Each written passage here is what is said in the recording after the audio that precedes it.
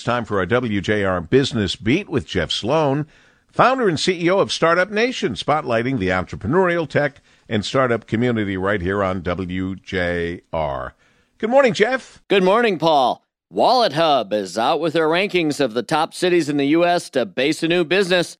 Their study is intended to help aspiring entrepreneurs from restaurant owners to high-tech movers and shakers to maximize their chances for long-term prosperity for their startup. For their rankings, WalletHub compared the relative startup opportunities that exist in 100 U.S. cities using 20 different metrics ranging from the 5-year business survival rate to the percentage of residents who are vaccinated to office space affordability.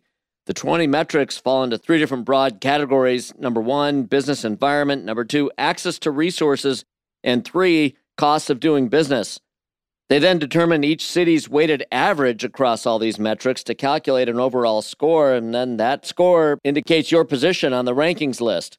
To be more specific, the business environment category included such metrics as length of average work week, average growth in number of small businesses, and startups per capita.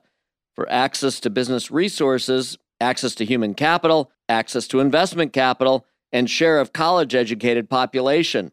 Lastly, with respect to cost of doing business, things like office space affordability, labor costs, and cost of living were metrics in this category. So, of course, what we all want to know is, how did Detroit fare in this ranking? Well, not as well as hoped.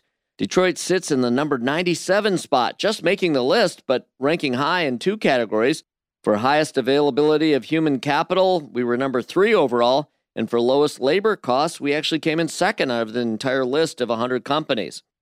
Who tops the list? Well, number 3 is Laredo, Texas. Number 2, Miami. At number 1, it's Orlando, Florida.